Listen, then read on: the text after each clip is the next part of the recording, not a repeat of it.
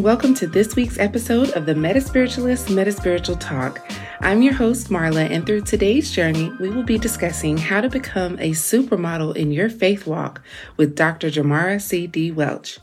An entrepreneur at heart and an educator by trade, Dr. JerMara C.D. Welch was a classroom teacher for 5 years, has worked as a supervisor of teacher education, and most frequently served as the assistant dean and director of teacher education for the University of California in Riverside for 4 years.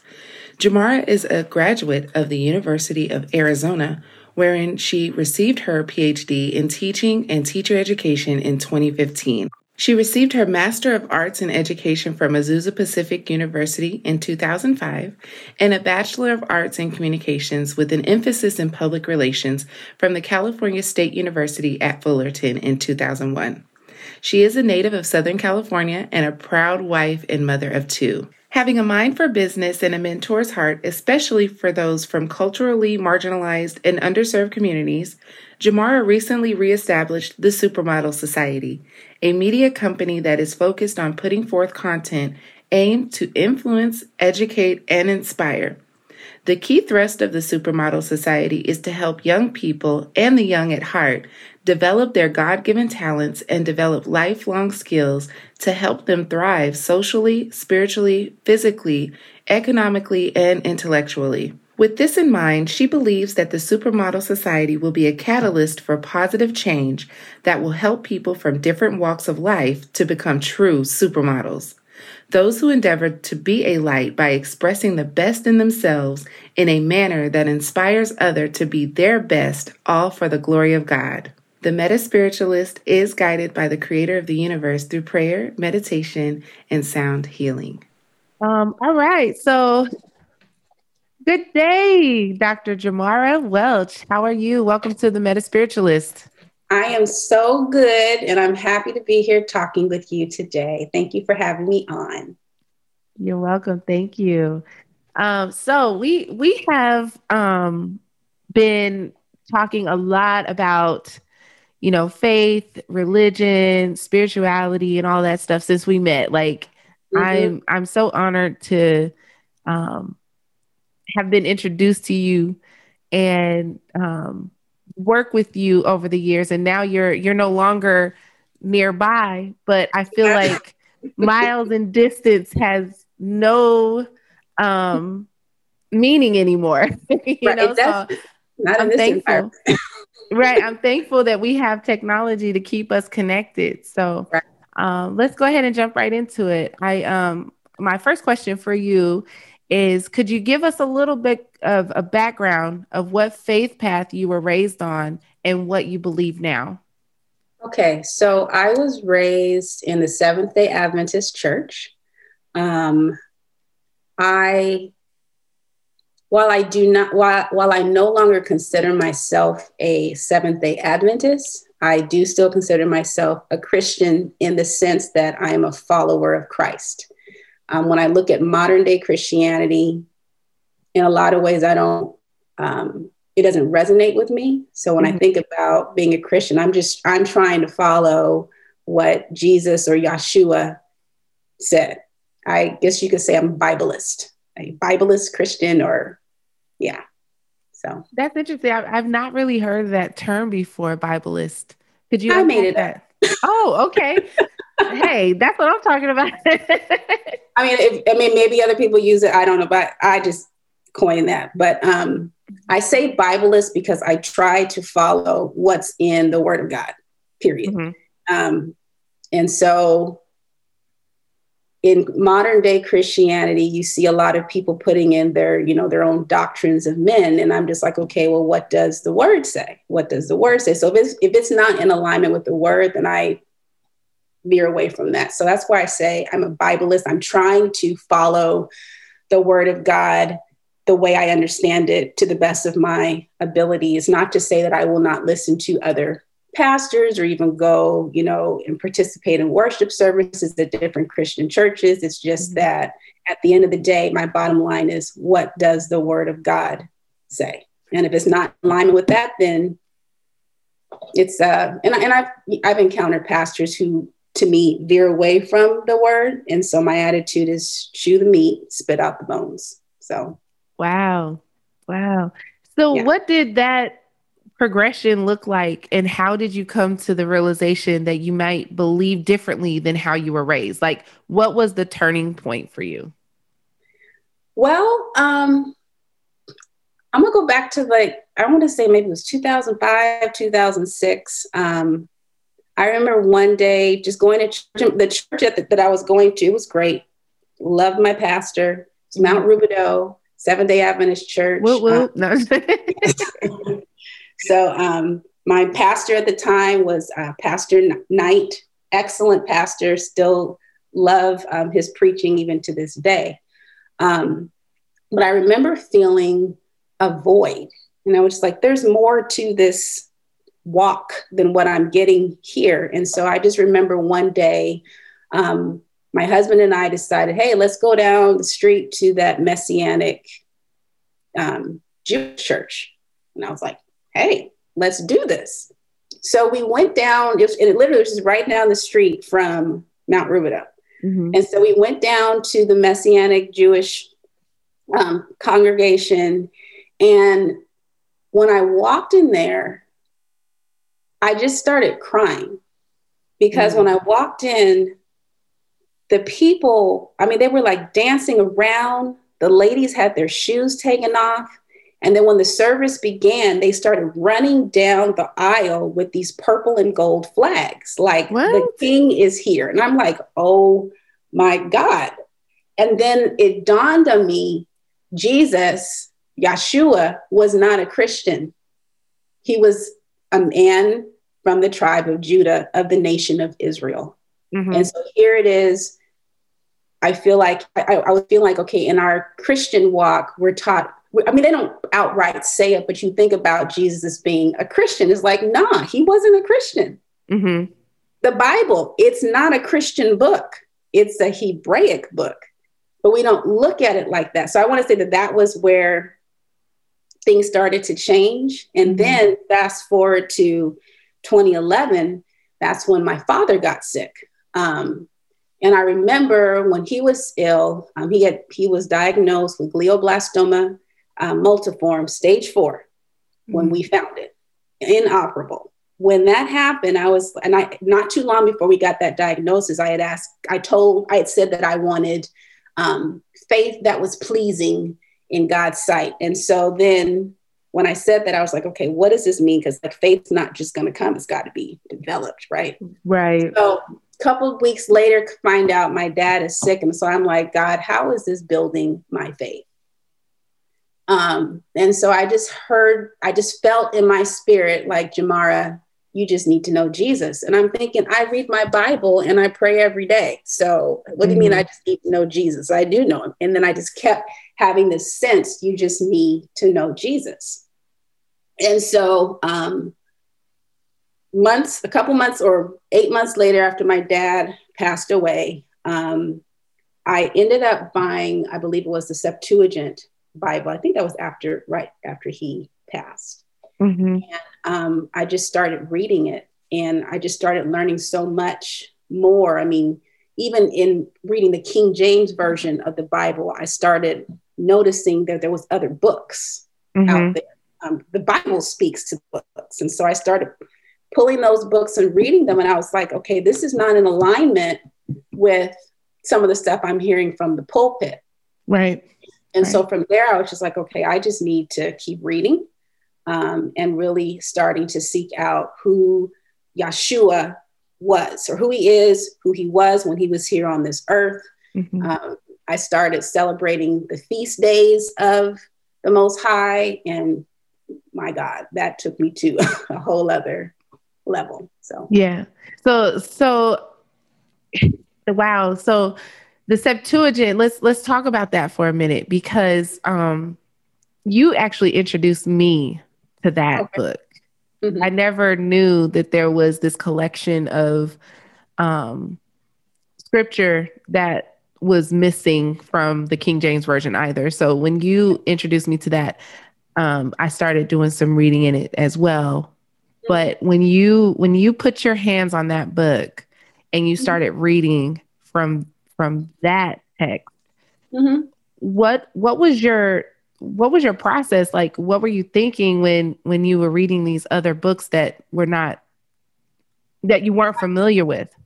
For me, it was filling in holes in the Bible. That's what it was doing, was filling in holes, because I've looked at our canon that has been handed down to us. Mm-hmm. I looked at it as more of like a summary. And so these extra biblical books, if you will, that the early church did use, it filled in blanks. And like, even so, like in the Septuagint, that's what we call the Old Testament, but it also has the Apocrypha in it. And the Apocrypha used to be in the King James Version of the Bible. If you get the 1611, it's in there. So I'm like, okay, well, why did they take that out? Mm-hmm. I believe it was for political reasons. But again, it just started filling in holes. And so like I said, I started reading the Septuagint. I'm still reading it. I just I hear God telling me, JerMara, just keep reading. One of the striking things that I would say is that sometimes when I'm reading it, there are some things that are different in the Septuagint than what's in the KJV.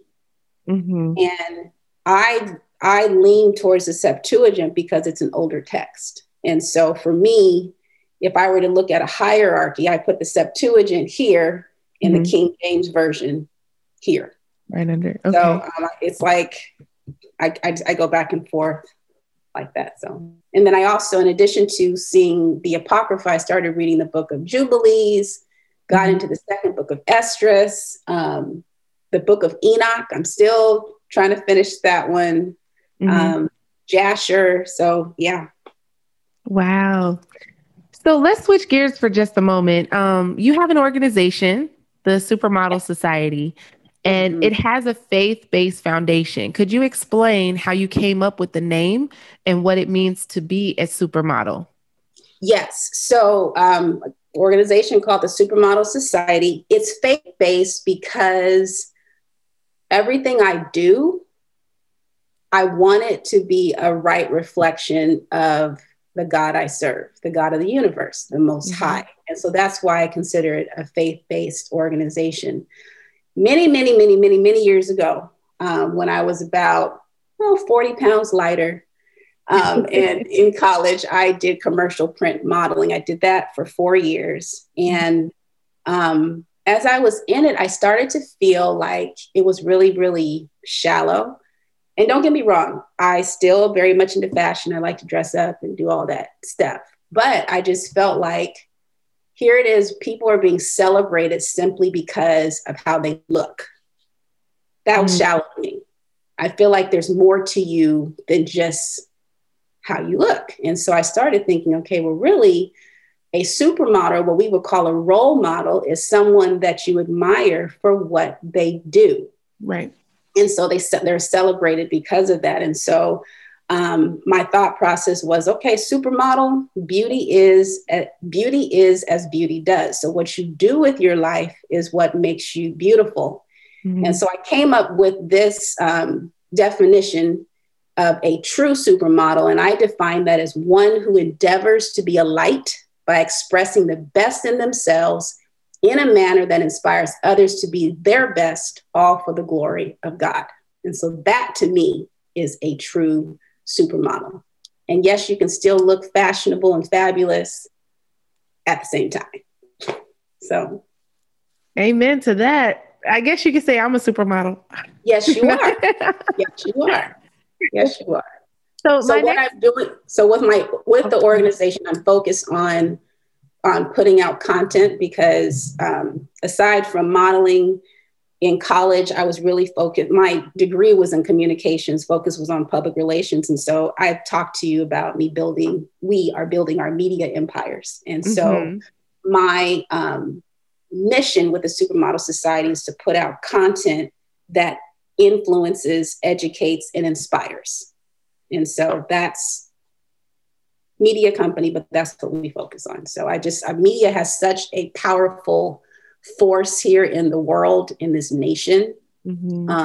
It programs people. And so I have been really for lack of a better word, disgusted by what I see in mainstream media. So I'm like, okay, well, let me change the story. Let me put out there the stuff that I want to see. I know I'm one of 7.5 billion people on the planet, but there's other people out there like me who want to see stuff that's going to educate them, that's going to influence them, and is going to inspire them. So that's the type of content that I'm focused on putting out. I love it. I love it. So my next question is, what would you say to someone who is on a similar path that may be seeking specific answers to questions, but can't find the answers? I would say, first start with prayer. I firmly believe that God will always answer you, the Most High, the God of the universe. I don't know people worship different beings. I worship the Creator, the one who made this whole place and all the other beings that are underneath him. Mm-hmm. And so I would say, if you come to him with a sincere heart, a humble heart, you approach him humbly and just say, hey, show yourself to me, reveal yourself to me. He will. It may not be in the time in which you want, but he will. At least that has always been my experience. And then from there, study his word. Look at the books that we do have access to. And when you're studying them, always start out with prayer, because it is so easy for us to go in with our own agenda and try to twist the word to what we want to fit, whatever our agenda is. I mean, politicians, pastors, all the way down, lay people do it all the time. Mm-hmm. And we can't do that. We cannot approach it that way. We need to go to the Most High and say, hey, please help me to understand your word and help me to rightly apply it. Give me the will to apply it how it's supposed to be applied. And that can be a challenge, because sometimes you may not want to do what it says. So, right. No, I'm right there. I'm so blessed because we've had several Bible studies together. You've hosted many Bible studies, and I'm always enlightened and just in awe of how you teach it and break it down. Like, you make it so easy for a lay person to understand what's really going on. And I appreciate you for that. I praise God. I just want to say that. I praise him. Thank you. Thank you. Yeah. So my last question is, what word of encouragement would you share to someone who may be struggling with their faith? Again, I would say, call out to him. Come to him with a humble spirit, and he will answer. He will. And I want to give an example. When I'm going to go back to when my father was dying. I did not understand, as I had said, how this was building my faith. And when it comes to the word, I'm a person that takes it literally. I know that the Bible has a lot of symbolism in it. Allegory and metaphor. All of that. Right. Property. And so I see that, but then also I take things literally. Like, this is not symbolic. So, okay, you created the world in 7 days. Mm-hmm. I believe that. Either it was 7 24-hour periods, or it was 7,000 years, because a day is 1,000 years is as a day to God. I'm taking it literally. I'm not looking for the symbols or the algorithm. I'm not doing that. Mm-hmm. And so one of the commandments says and it's the 5th commandment, it says to honor your father and mother, that your day may be long upon the land which the Lord thy God is giving you. Mm-hmm. And so when my dad got sick when he was 61. He died literally 7 days from his 62nd birthday. Wow. And so I'm like, okay, God, you said in your word, if you honor your father and your mother, that you will have a long life. Mm-hmm. What's up? My dad was very respectful towards his parents. He lived a good life. I mean, what's up? Why? You couldn't have given him 7 right. years? Right. I mean, this is what it says. So I'm upset, because I'm believing you. This is what it says. And so I remember talking to different people that I have a lot of respect for as far as their spiritual knowledge. And you're like, well, JerMara, you're taking it too literally. I'm like, no, this is what it says. It's a promise. It's a promise. And in my mind, I'm like, I knew that they did not have the answer. I knew they did. But I'm like, God, like this is where I'm going back to, ask him and he will tell you.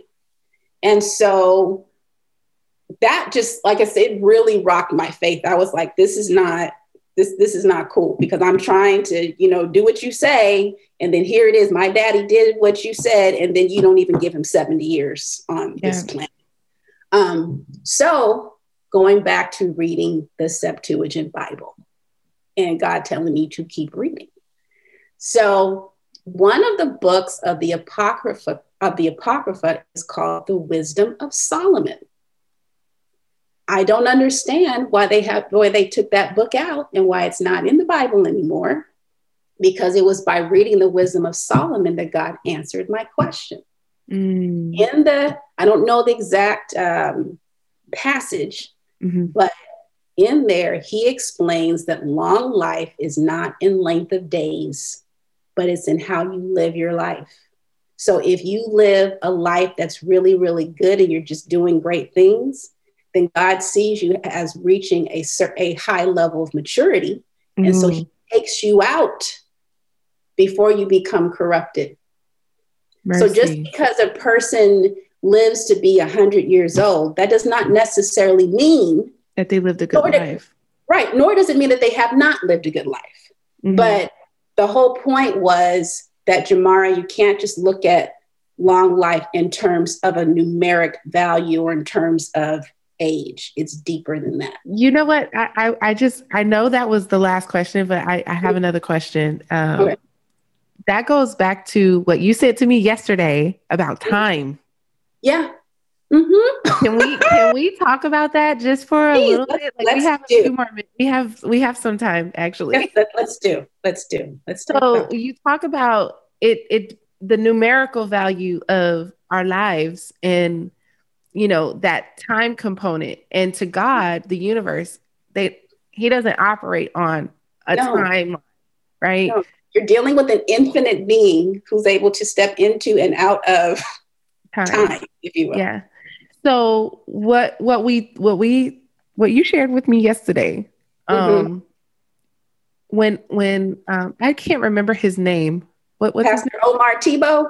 Omar Tebow. I'm going to have to look him up and watch some more of his sermons, because when he said that the start of the month starts on a new moon, that literally blew my mind. I was like, it would make sense, because when the moon is like, if you're thinking about it in terms of a baby, when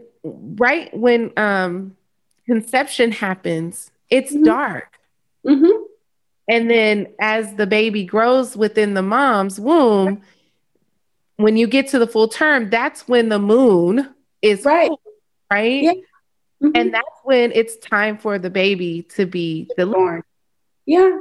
So if you're thinking in terms of the moon and days, it's like, why were we deceived in the whole calendar and the clock? And what are your thoughts on that? It was for political reasons, and it was foretold to us in the book of Daniel. I think it's Daniel chapter 7, where we talk about how he, that enemy of God, and this is the fourth kingdom, would think to change times and days and seasons, and he would be given the power to do that for a period of time, but it's going to end, and we will go back to God's calendar. But the moon means month. And so we have our political calendar. I mean, people on January 1st say Happy New Year. And so because I don't want to insult people, I'll say Happy New Year. Yeah. But to people who like me know, I'm like, Happy Political New Year, but it's not the real New Year. So tell us when you learned of when the New Year actually takes place, what were your thoughts and feelings on that? It made sense to me. Like, why would the new year begin in the dead of winter? That doesn't even make sense. When you think about new beginnings and when things are like fruitful and flowering, it's spring.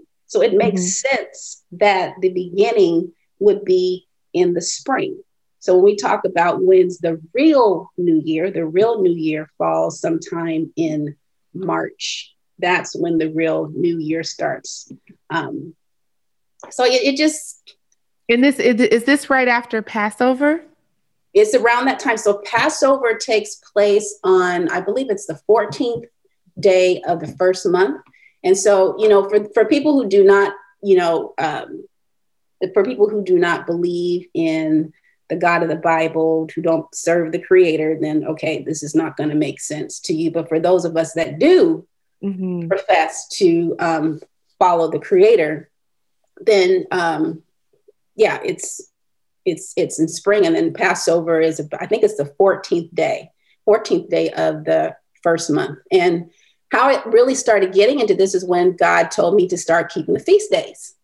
The church didn't tell me that. And, the church, like in my church, like we were as a Seventh-day Adventist, you're raised to keep the Sabbath, which is a whole other topic from yesterday. Yeah. That blew me too, because I'm just going to share my thoughts real quick, if you don't mind. No, go ahead. When I came to know about the Seventh-day Adventist Church, it was when I moved out here in 2009. And I feel that the last 12 years of me being out here, I've not been on a correct routine, because the way I was raised, Saturday mornings, you get up, you blast some Luther Vandross or some Whitney Houston, and you cleaning up the house. And then Sunday you can go to church or do whatever you want to do and relax, because you're starting your week off fresh. Right. So coming out here and learning about the Sabbath and things like that, I've gotten into arguments with people about, like, you can keep the Sabbath is not just on Saturday. And I didn't know that, I didn't either. So when he said that the Sabbath was not only on Saturday, I was like, I've always felt that, because whenever God says to rest, when our body knows, our intuition knows when it's time to rest. Right. And so if we're going off of the, it would be the Hebraic calendar, right? So if we're going off of the calendar here, if we're going off of the Hebraic calendar and we're in tune with the spirit, then we would automatically be in that clockwork of, taking proper rest when it's supposed to happen. But if you're intentional, like you and your family have been in observing the actual feast days, you're even more dialed in to that frequency that God has already set in front of us. Right. To the keeping of the feast days, when I started I remember talking with one of the elders at my former church about it. And he was like, oh, well, you're just being legalistic. And I was just like, I don't understand. So you think it's important to continue to keep the weekly Sabbath, but you don't think it's important to keep the annual Sabbaths? Come on, and some of these feast days are annual Sabbaths? I'm confused. And I'm being legalistic. I'm not telling you that you have to do it. I'm not saying that. That's between you and God. What I'm saying is, I think it would be in your best interest to learn about it, because every single feast day points to Yeshua or Jesus Christ, every single one. Yeah. And how can you do some of it but not all of it and get the full? Because it's not convenient. It's not convenient, or you're caught up in traditions. But going back to what we saw yesterday in the Sabbath, growing up, Saturday, 7th day of the week, according to the Gregorian calendar, Saturday is the 7th day of the week. However, if you look at God's calendar, knowing that the month is controlled by the moon, when the new moon happens, that's the beginning of your month. So just because you see January 1st or you see February 1st, that doesn't necessarily mean that's the first day of the month. You have to follow the moon. And so when you see the new moon, you see that sliver on I believe it's the right side of the moon, that lets you know that's day one of your month. And from there, you count 7 days. And there's your Sabbath. And then 7 days later. So it fluctuates. It goes from month. So 1 month all of your Sabbaths may be on Monday. Mm-hmm. The next month, they might be on Friday. The month after that, it might be on Saturday. But that's because you're following the moon versus the political calendar that we've been given. So would you say it would be wise to take a look at your calendar and go in and make your mark on when the actual start of the month is, and then plan your life accordingly? I think that people should do that. And I realize, I used to have this, I'm admitted, I used to have this superiority complex in that, well, hey, I'm keeping the real Sabbath, right? And you first day people, well, you're that's not the real Sabbath. But now I'm like, JerMara, shut up. Because you haven't even been keeping the correct Sabbath. Listen, when he said that yesterday, he was like, "They all wrong."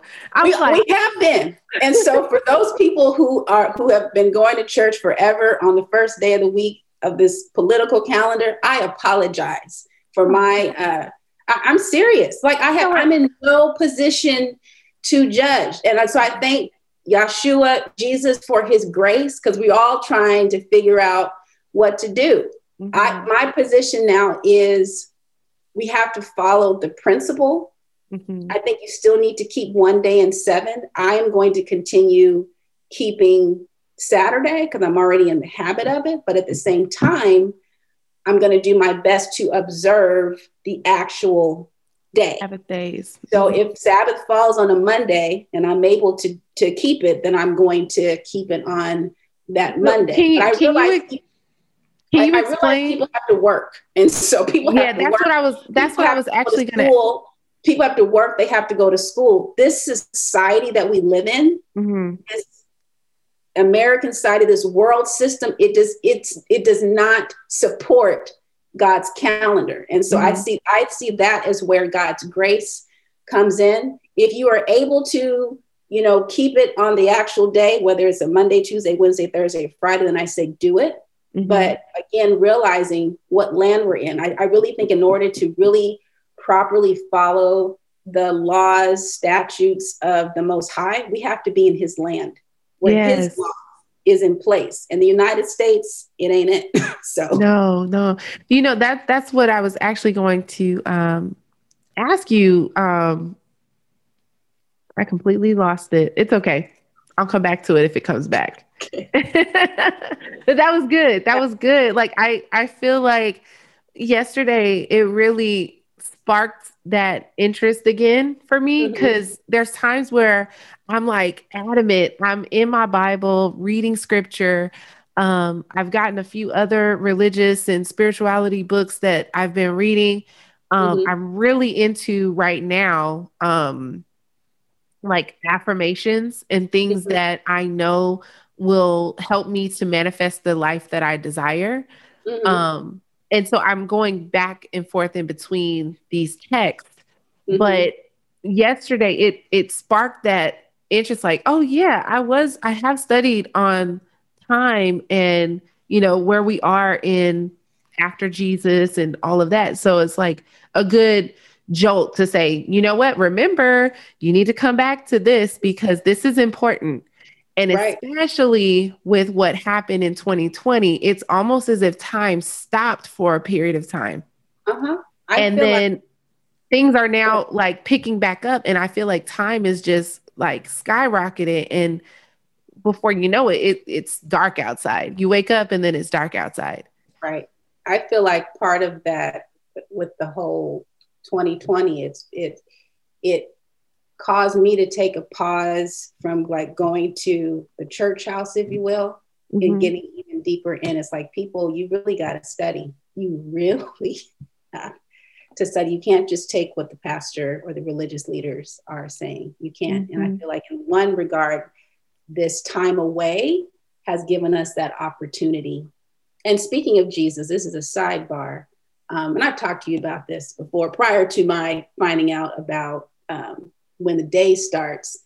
It just adds more credence to knowing that Jesus did not die on Friday. Right.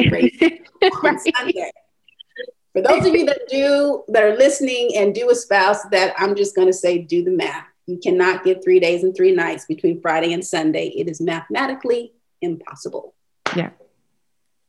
So why do you think that people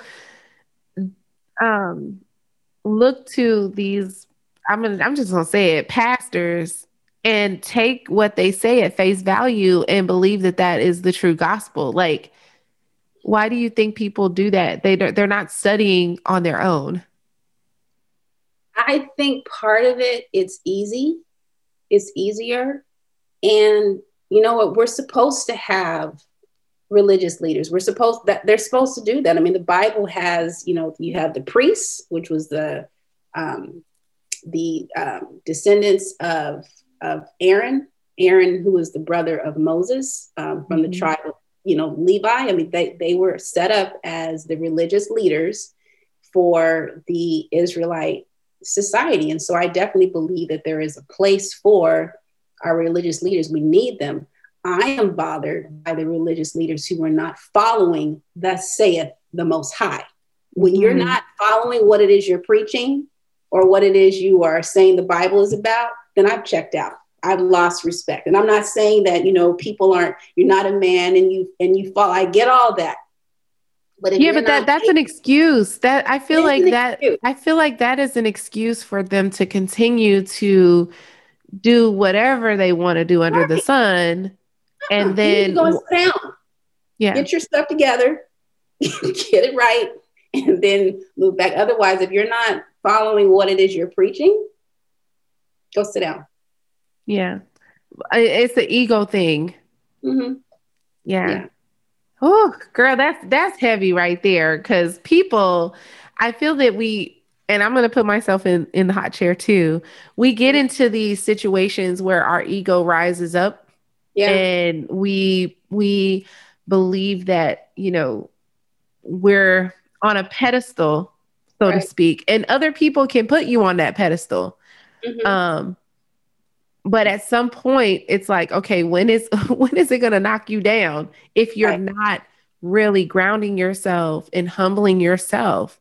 Like when, I think people think that once they get to a certain point that can't happen. Mm-hmm. No, and it does. Let me ask you this question. And this is for those people who would say, well, the pastor is just a man and you should just leave him alone. If you go to the doctor's office and you're about to go into surgery and the doctor keeps messing stuff up, surgery after surgery, people keep getting worse. Yeah. Than getting better. And I mean, to the point that some people are dying. Or it's the same thing with the nurse. Mm-hmm. Or you as a teacher, you keep teaching the same lesson, but you keep telling the students the wrong information. Are we going to let you just continue practicing? No. I mean, it's the same thing with law. You get disbarred. Exactly. They will strip your medical license quick, fast, and in a hurry for malpractice. So why do we continue to let pastors and elders and deacons and deaconesses stay in their positions? Because you're dealing with someone's soul now. It's beyond physical. You're dealing with someone's soul. And in all the other professions, we have regulations and these things that will happen if a person is not. I don't understand why religious leaders are not held to the same standard. Well, here's the thing. And the positions that we've held in the church they're pretty high positions in the church, right? And as communications people, as people who are readers and studiers, they do have legalities and handbooks and things like that in place. Mm-hmm. But it's not until something completely detrimental that happens to where they take action. Right. And it doesn't have to get that far. Exactly. So they have the handbooks in place. Because I remember when I read the Seventh Day, the conference handbook, I was like, okay, this is happening. This is happening. This is happening. And there's no reprimanding. There's no consequence. Mm-hmm. So what do you do? And someone like me who has a big mouth will go and be like, hey, I see this happening. You know, what's going on? Like, and it's bad. It's bad because they don't enforce it. They don't enforce what they've put in writing themselves. Right. And that contributes to people leaving the church. The church. And what's that called? The apostasy? That sounds right to me. The apostasy. Yeah. Yeah. So, you know. Well, it's interesting. It's interesting. I'll share this my last opinion about the church. Because I don't necessarily go to church anymore. I feel that I'm seeking things that the church cannot give me.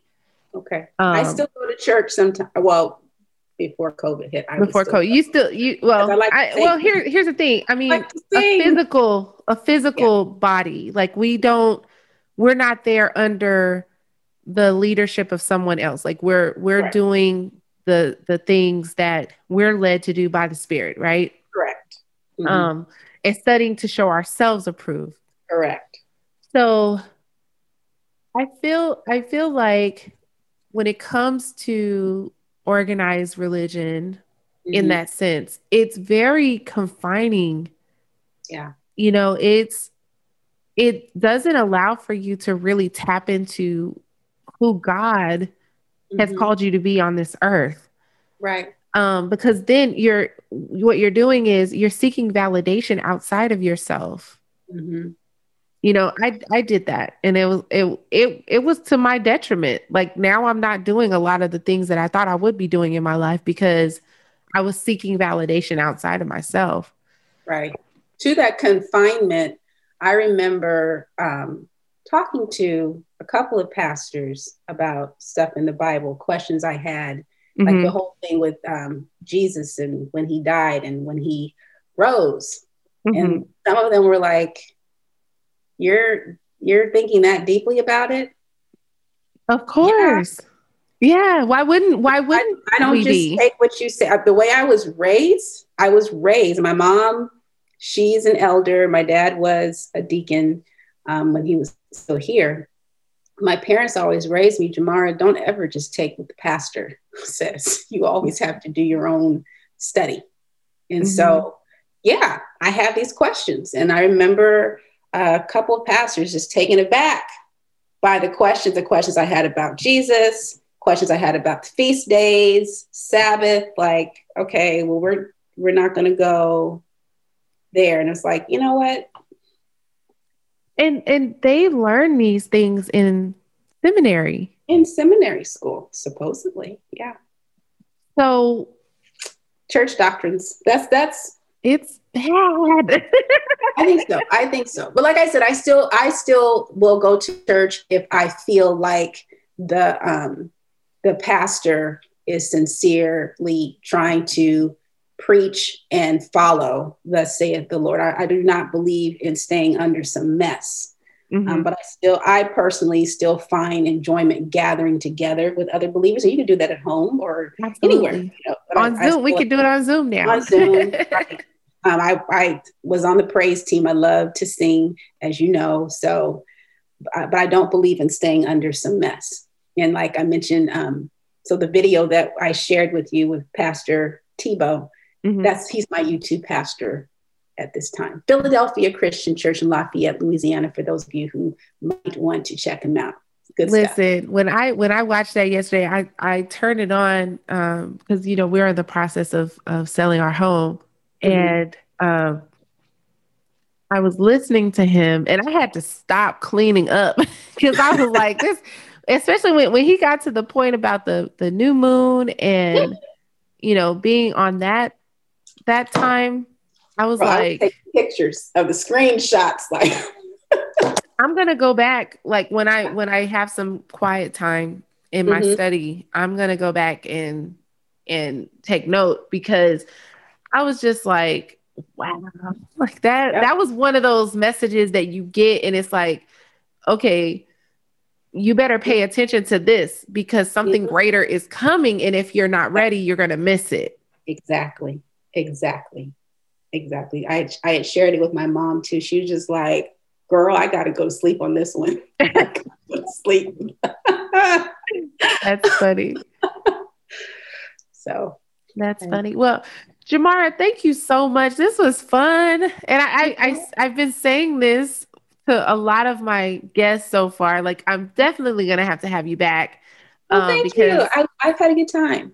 Yeah, we have so many substantial, just meat-filled conversations. And I want to continue, on this journey with you because what you share with me, like you are the Dr. JerMara Welch, like you. Okay. All right. You are. I think that you're in the wrong profession. I'm just going to put that out there. You know what? I think I'm going back to communications. I have education. I mean, those that's the past. Yeah, we need you. We need you in this field because you are just a wealth of knowledge and it's beneficial for people. Thank you. God be praised. God be praised. With this particular topic, I mean, I really appreciate you inviting me on to your platform, to your show, because I really do have a genuine interest with things of the Bible. I've always been wired that way. I love history, ancient history, biblical history. So it's like, I consider myself an amateur Bible scholar, but I really like this kind of stuff now. Well, you don't have to say amateur. You're definitely not an amateur at this. I am. I have no desire to going into like getting degrees or anything like that. I just want to keep studying and just keep learning. And then as people will listen, I'll share what I know. If you have stuff to add to me, share. I'll take it in. Yeah. So, but thank you. I'm so honored to have you. Thank you all for joining us for today's MetaSpiritual Talk. We hope that this conversation has inspired you to go out and be confident to become a supermodel. You can follow Dr. JerMara Welch on Instagram, Facebook, and Twitter at the SM Society. Be sure to visit her website at www.supermodelsociety.org. In the next episode, we're going to be talking with Pastor Mitzi Archer about what it means to be Christ-centered. So please be sure to follow us on Facebook and Twitter at the MetaSpiritualist so that you can get updates. We are now on Apple, Google, and the iHeartRadio app under podcasts. We hope that you're blessed this coming week.